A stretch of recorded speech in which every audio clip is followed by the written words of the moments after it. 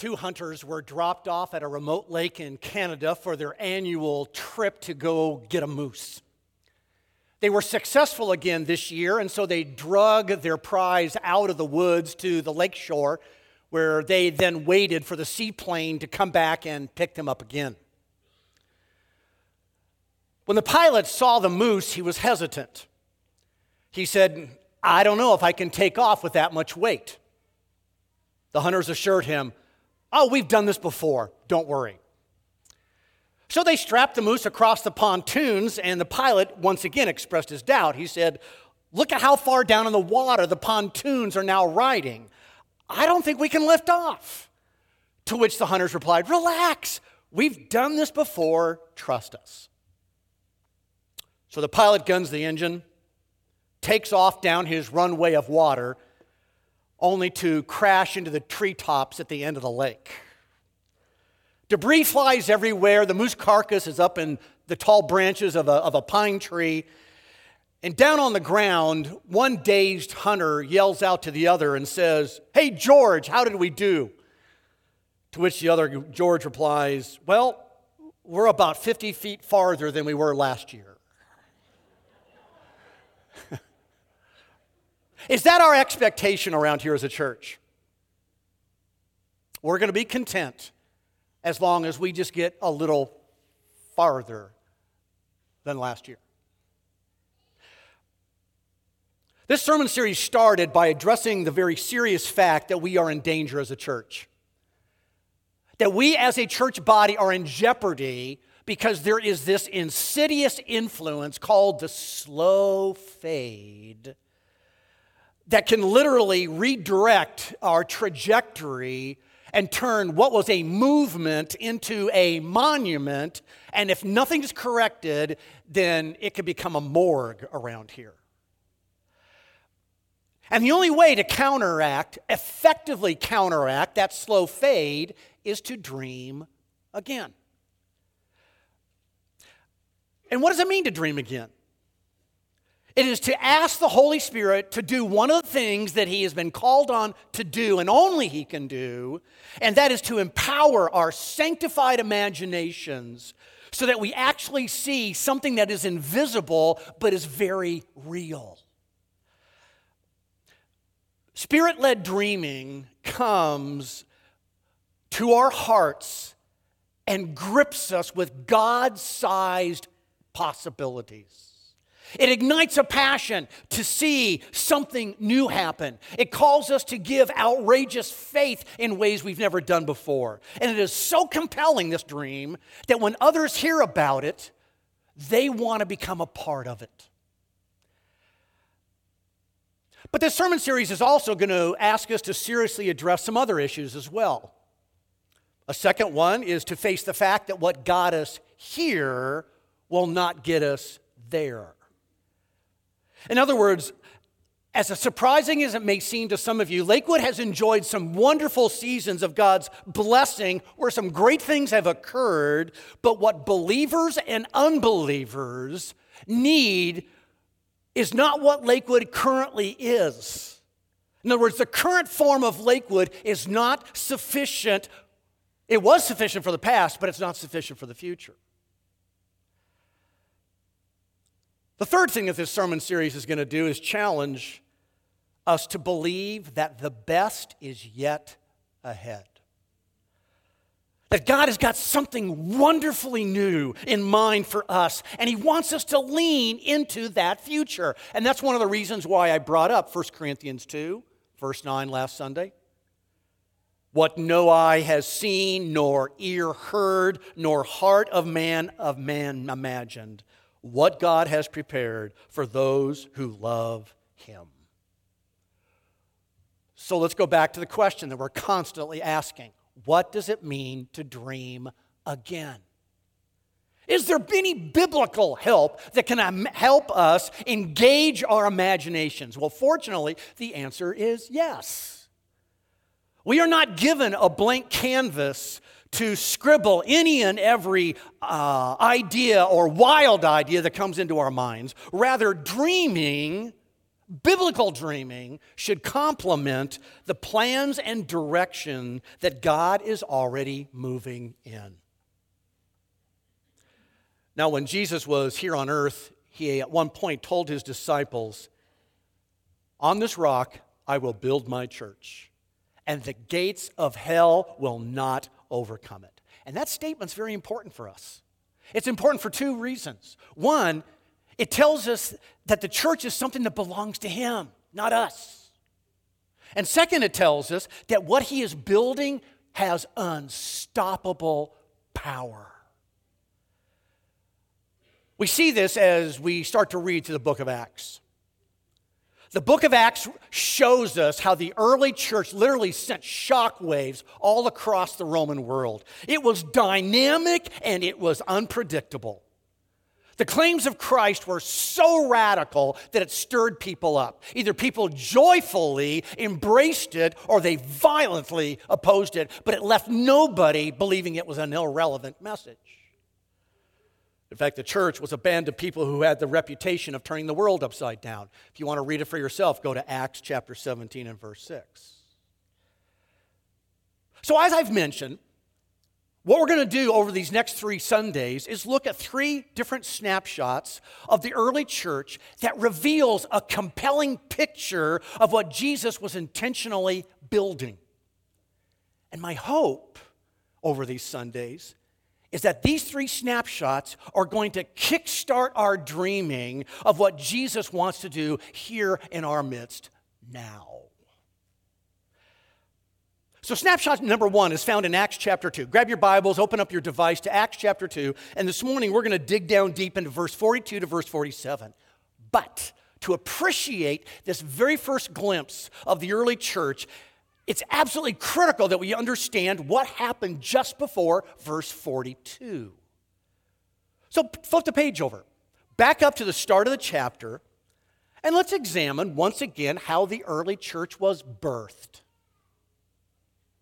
As we come to verse 1, the start of the chapter, these verses tell us that this new community of people is literally grounded in 2 things that God did.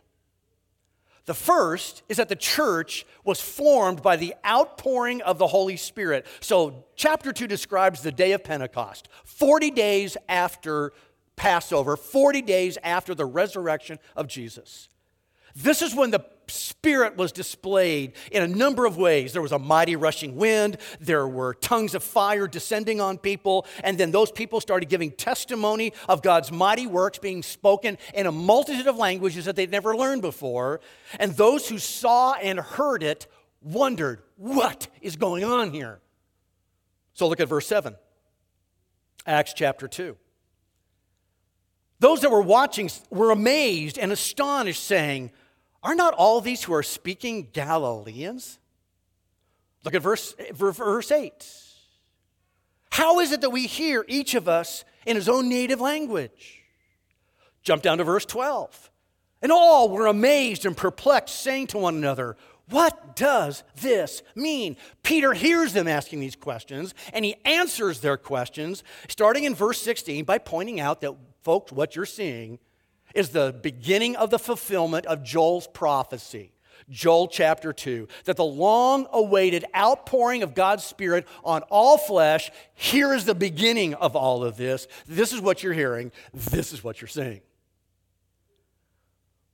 But if you look at Acts chapter 2, after he reads from the prophet Joel, notice in verse 22, Peter abruptly shifts the focus away from the demonstration of the Spirit to what God did in and through the life and death of his Son. Here's the second thing that formed the early church. It was formed by the sacrifice of Jesus Christ. And look at how Peter draws their attention, that original audience, how he draws their attention to Jesus. Verse 22, "Men of Israel, hear these words, Jesus of Nazareth." Look at verse 23, "This Jesus delivered up." Look at verse 32, "This Jesus was raised up." Verse 36, "This Jesus whom you crucified." In other words, Peter is simply pointing people to Jesus. He's asking them, make up your minds. Make up your minds what you think about this guy. He's challenging them to connect the dots about everything Jesus said, everything Jesus did, which just recently happened on Passover weekend. And he's basically saying, isn't this Jesus, our long-awaited Messiah, who came to save us? And then you come to verse 41. And those who received Peter's word were baptized, and there were added that day about 3,000 souls. The first church exploded, literally, it was a mega church from the very first day with 3,000. And what explains this brand new community? Individuals from every language, culture, and tribe who by faith have made up their minds about who this Jesus is, and then they have received the filling of the Holy Spirit. That's what describes this new community. That was how the early church was birthed. So now, as we come to verse 42 to verse 47, with that background in context, we can appreciate the incredible descriptions of what Jesus said he would do in Matthew 16. Look closely at how the church was built. What Jesus was building is seen by what's going on internally and externally. Internally, notice in verse 42, the church was made up of people devoted to a unique set of priorities. Verse 42 begins with these words, and they devoted themselves. Okay, that word devoted describes a steadfast course of action. No deviation, a steadfast course of action. We might use the words committed, sold out, determined. Okay, so what were their priorities? Well, they had two. Look at verse 42. And they devoted themselves, first all, to the apostles' teaching. In other words, they were committed to God's word. Again, the apostles, those 12 who literally walked and talked and lived with Jesus up close and personal for 3 years, they were able at this point to tell everybody else what Jesus said and what Jesus did. So at this point, though, all their teaching was simply oral. It came out of the mouth of the apostles and entered into the hearts of the individual believers in the church. So having personally experienced Jesus, the values and teaching of Jesus became the core values for the early church. And so today, even though those eyewitnesses are long gone, we have their written record. We call it the New Testament. But it allows us, even in this generation, to continue the priority of learning and being changed by God's Word. For the first century church, and for Lakewood here in 2021, the church will continue to be built by our Lord as we exhibit a sold-out priority to His Word. But notice there's a second priority that shows up in verse 42. Not only did they devote themselves to the apostles' teaching, but they also devoted themselves to the fellowship. In other words, they were committed to the people of God, because that's what it means to be devoted to the fellowship. My dad would often tell me, what's the fellowship? He said it's all the fellows and the other fellows in the ship. It's who are right around. In other words, the church had a raging commitment to relationships, a raging commitment to living in community with each other, even when it got messy. And you don't have to go much further into the book of Acts to see how it got messy pretty quickly. And yet, what's the value that Jesus Christ said? What's the value that I'm sure the apostles told the early church? John chapter 13, a new commandment I give you, Jesus said, that you love one another. Even as I have loved you, love one another. You know what that means is that biblically, There isn't such a thing as an independent believer. We are to be interdependent with each other. Now notice with the second priority, a priority to the fellowship, it's further defined now by the breaking of bread and prayers. Breaking of bread. In other words, in the Jewish culture at this time, you never ate a meal with someone unless you had accepted them into your life. So eating together with someone was a very significant relational act. But so was praying together. That's also a significant relational act that expresses my heart's connectedness and commitment to another person. Because when I'm devoted to somebody else, I will pray with them and I will pray for them. Okay, now step back for a moment and just look at verse 42. Just kind of step back and look at the whole. Look at these two priorities. Devoted to the apostles' teaching, devoted to the fellowship. Does that surprise you at all? That was the commitment of the early church? Their life commitment was being expressed by learning but loving, by growing but also giving. To have the Lord touch my life and then for me to touch the life of someone else. I want to know what God has to say to me. But I'm also just as committed to want to know how you're doing as you sit next to me. Imagine that. Now, as a result of the early church being devoted to these two unique priorities,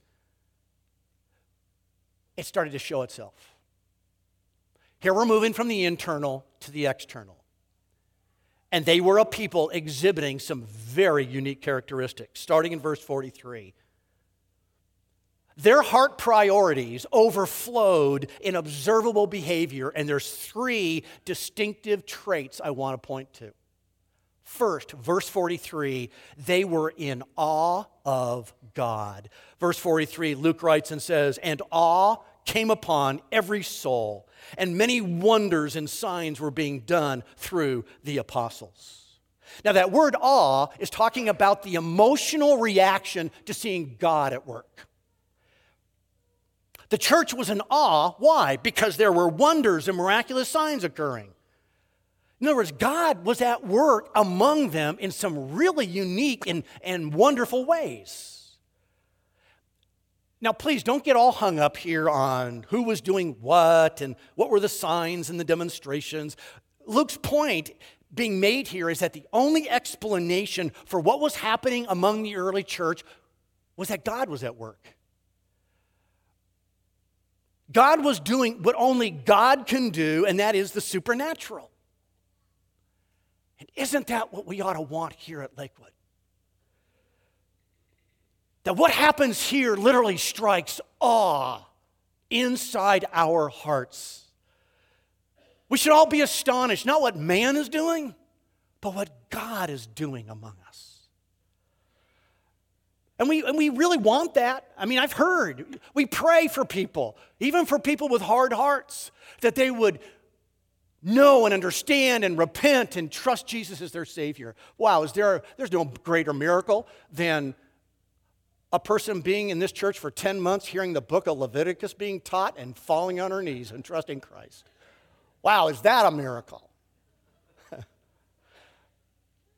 We ask for healing for people who have got tragic disease. Believing, God, you can heal. We ask for comfort for those who are struggling. God, would you wrap your arms around them and help them know that they're not alone?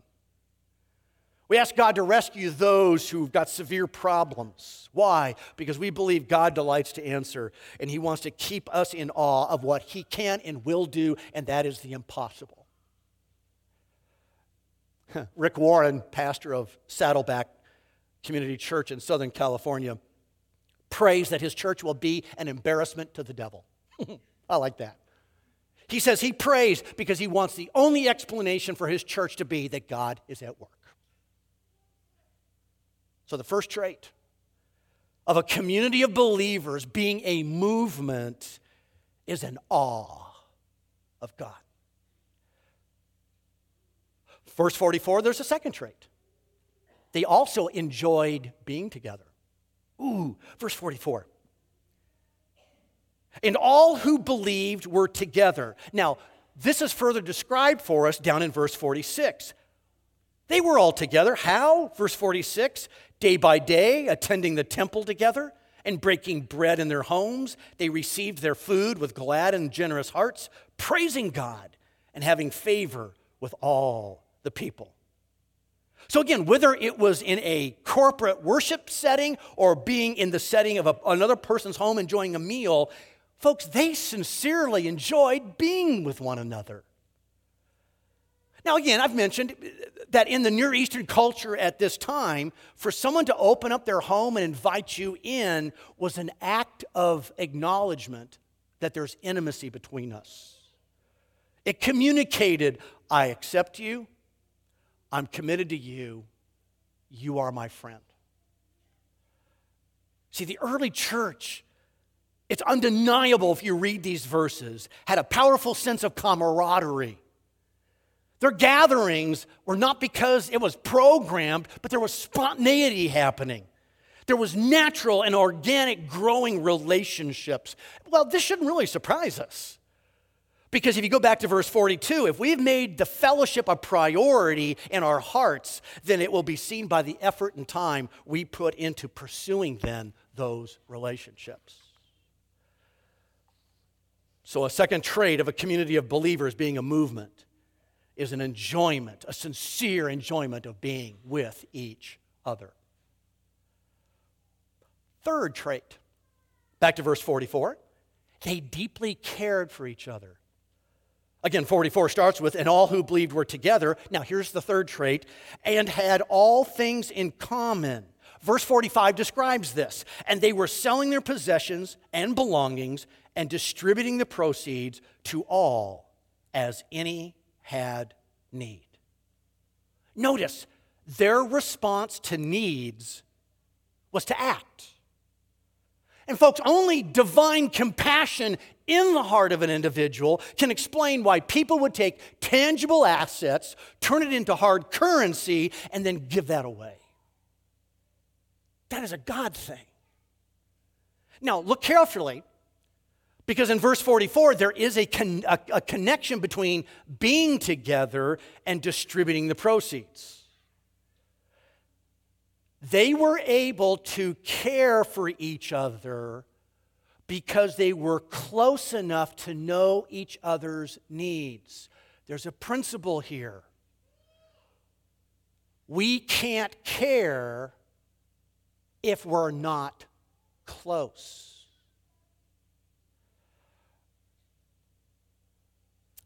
I think the tendency in most American evangelical churches is when we hear about a need, immediately in our mind, we begin thinking, well, I wonder what the church is doing for them.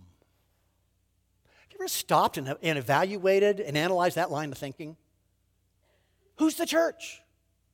It's us. So if it's us and we're the church, so the minute we wonder then what the church is doing about a need, we got to ask ourselves, what am I doing about this need? 1 John chapter 3, verse 17, if anyone has material possessions and sees his brother in need but has no pity on him, how can the love of God be in him? Oh, let us not love with words or tongue, but with actions and truth. So as Christ is building his church, it will be seen in his people having a unique set of priorities that then reveal themselves in three specific traits. The traits of awe, the traits of being together, enjoying being together, and the traits of deeply caring for each other. But there's a third observation to make. When a church is a movement, it will be made up of people having a unique impact. Look at the last part of verse 47. And the Lord added to their number day by day those who were being saved. Numeric growth was being driven by what God was doing. In other words, others heard the good news. Others heard the gospel being proclaimed, and then in that hearing, they saw the priorities of the early church being lived out in compelling traits, and they wanted to be a part of this. Now, there are several ways a church can grow. You can have biological growth. Just encourage the young adults in your church to keep having babies and putting them in the nursery, and your attendance will rise. That's one way, biological growth. Or there's also transfer growth. Believers come in from other churches. In other words, it's not convenient to be over at that church, but we've heard there's real stability at Lakewood, so let's now attend over there. Or they're new to the community and they're looking for a place to worship and they show up. Pastors call this sheep swapping. Keep that in mind. But what's going on here in verse 47? When the growth is God-driven, it's going to be seen in conversion growth. People who do not know the Lord Jesus Christ, responding to the good news and trusting Jesus as their Savior and being added to Him.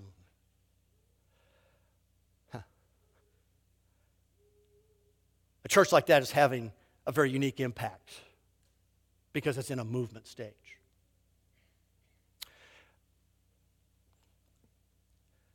Now, you all know verse 42 to verse 47 well. You've probably heard it preached many, many times. You've probably read it and studied it yourself. But have you ever asked yourself, why is this description given to us? I don't believe it's given to us to be interesting information, but rather to fire up our imaginations. To start saying, what if? Jesus wants, I believe, for us to see what He was doing in the first generation church, so we would ask about our generation, imagine if. He wants our dreams to become a reality by returning us to being a movement, just like this early church was. So what I want us to do is something a little different in closing the sermon this morning, and that is I want from this passage here in Acts 2 to focus on 4 specific descriptions and then dream together. Now, I want to quickly say it could be that the Holy Spirit has already started to poke you about something from this passage to dream about and to say what if about, and that's fine. Stay with it. But if you've not been poked yet, then let me poke you, okay? About 4 things. And to ask this, what difference would there be if I personally or we corporately, and then we're going to fill in the blank, okay? Let me give you 4 to think about. Number 1, what difference would there be if in me personally or in us corporately, there was a passionate hunger to know and be transformed by God's Word? In other words, what if? What if I had an insatiable urge to grasp not only what my Bible said, but then match that with an unrelenting plea for God to change my life about this? Imagine that. Or number 2, what difference would there be if in me personally or in us corporately, there was a deep loyalty to each other seen in our sacrificial caring? In other words, what if second only to my family, would I take the time and energy to invest myself in relationships with others right here in this church? Not settling for casual connections, but going deep with others and allowing them to go deep into my heart as well. That reciprocalness. What if? Or third, what difference would there be if in me or in us corporately there was a sense of awe over the undeniable acts of God in our midst? What if? What if I quit praying safe prayers and started praying boldly and audaciously? What if I started to expect to see, God, you are going to answer in ways that can't be of men? What if there was just a touch of the supernatural around here every single week? What if? Or number 4, what if around here there was a steady flow of new believers coming into our church? What if? What if that means to have that happen, that I start pursuing those relationships with those that don't know Jesus but are in my sphere of influence? What if I prepared myself and learned how to share the gospel in an unoffensive, without high-pressure tactics, but in a loving, sincere way? What if I asked the Lord, would you give me the privilege to lead just one person to Jesus this year? What if?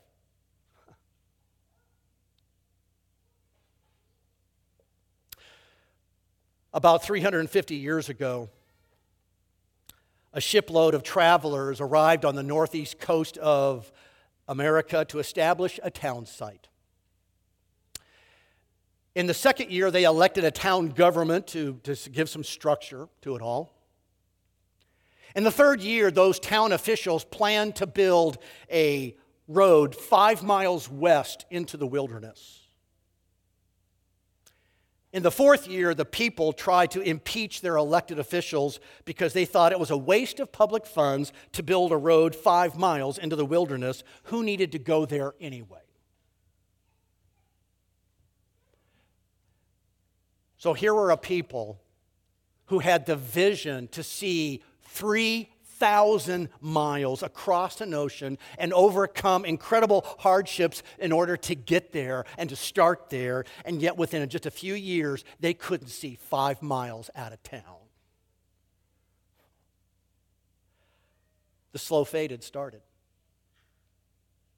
In 5 years, they went from being a movement to becoming a monument.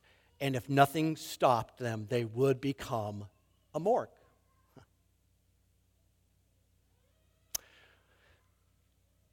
So I'm just going to give you a moment to reflect on these 4 challenging statements from Acts 2:42 to 47. I want you to reflect on these 4 descriptions of what Jesus was building in that early church. And I want you to ask the Spirit, fire up my imagination. Ask Him to show you what it means for you to be part of this movement. So we're going to have some music just play for a minute. I want you to just reflect on this or something else that the Holy Spirit's put His finger on already this morning. Take a moment, and then I'll come back and I'll pray.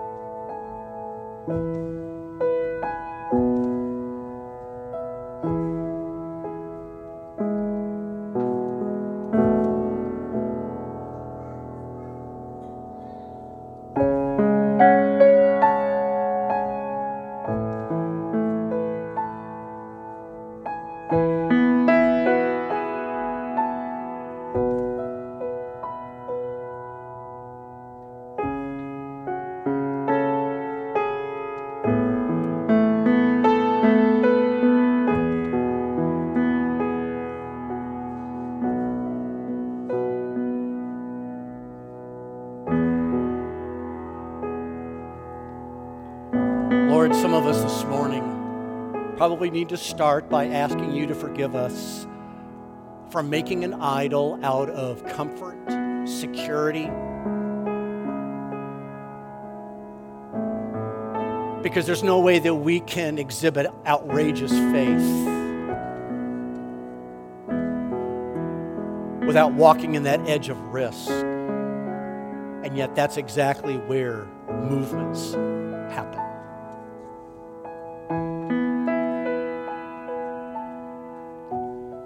Father, I pray that you've been speaking to each one of us about these areas, but not as an issue of guilt, but rather as an issue of releasing us and empowering us and getting us excited to dream again. To come before you with our sanctified imaginations and say, imagine if. Not because we want the credit, but as we saw last week in Ephesians 3:21, because we want our God to get the glory. Because of what can happen in the power of the Holy Spirit and in the name of Jesus Christ. So, Father, may we all have that attitude of, as far as it depends on me, I want to be a part of what you've got in mind. Lord, we may not know what that is specifically yet, but we want to be a people open to what your future is for Lakewood. And help us to lean into that. To appreciate the past, but then leverage it. Not to protect it, but to allow it to penetrate this community all the more deeply. Father, you know we're an imperfect people, weak in faith, struggling at times with deep doubts. We have easily hurt one another. And yet, Father, I pray that you would build us in a unity again around the outpouring of your Spirit within us, because we've made up our minds about Jesus and now nothing's going to hold us back. Because you're building the church and the gates of hell will not overcome it. So Lord, do whatever you want to do here among us, we pray. In Jesus' name, amen.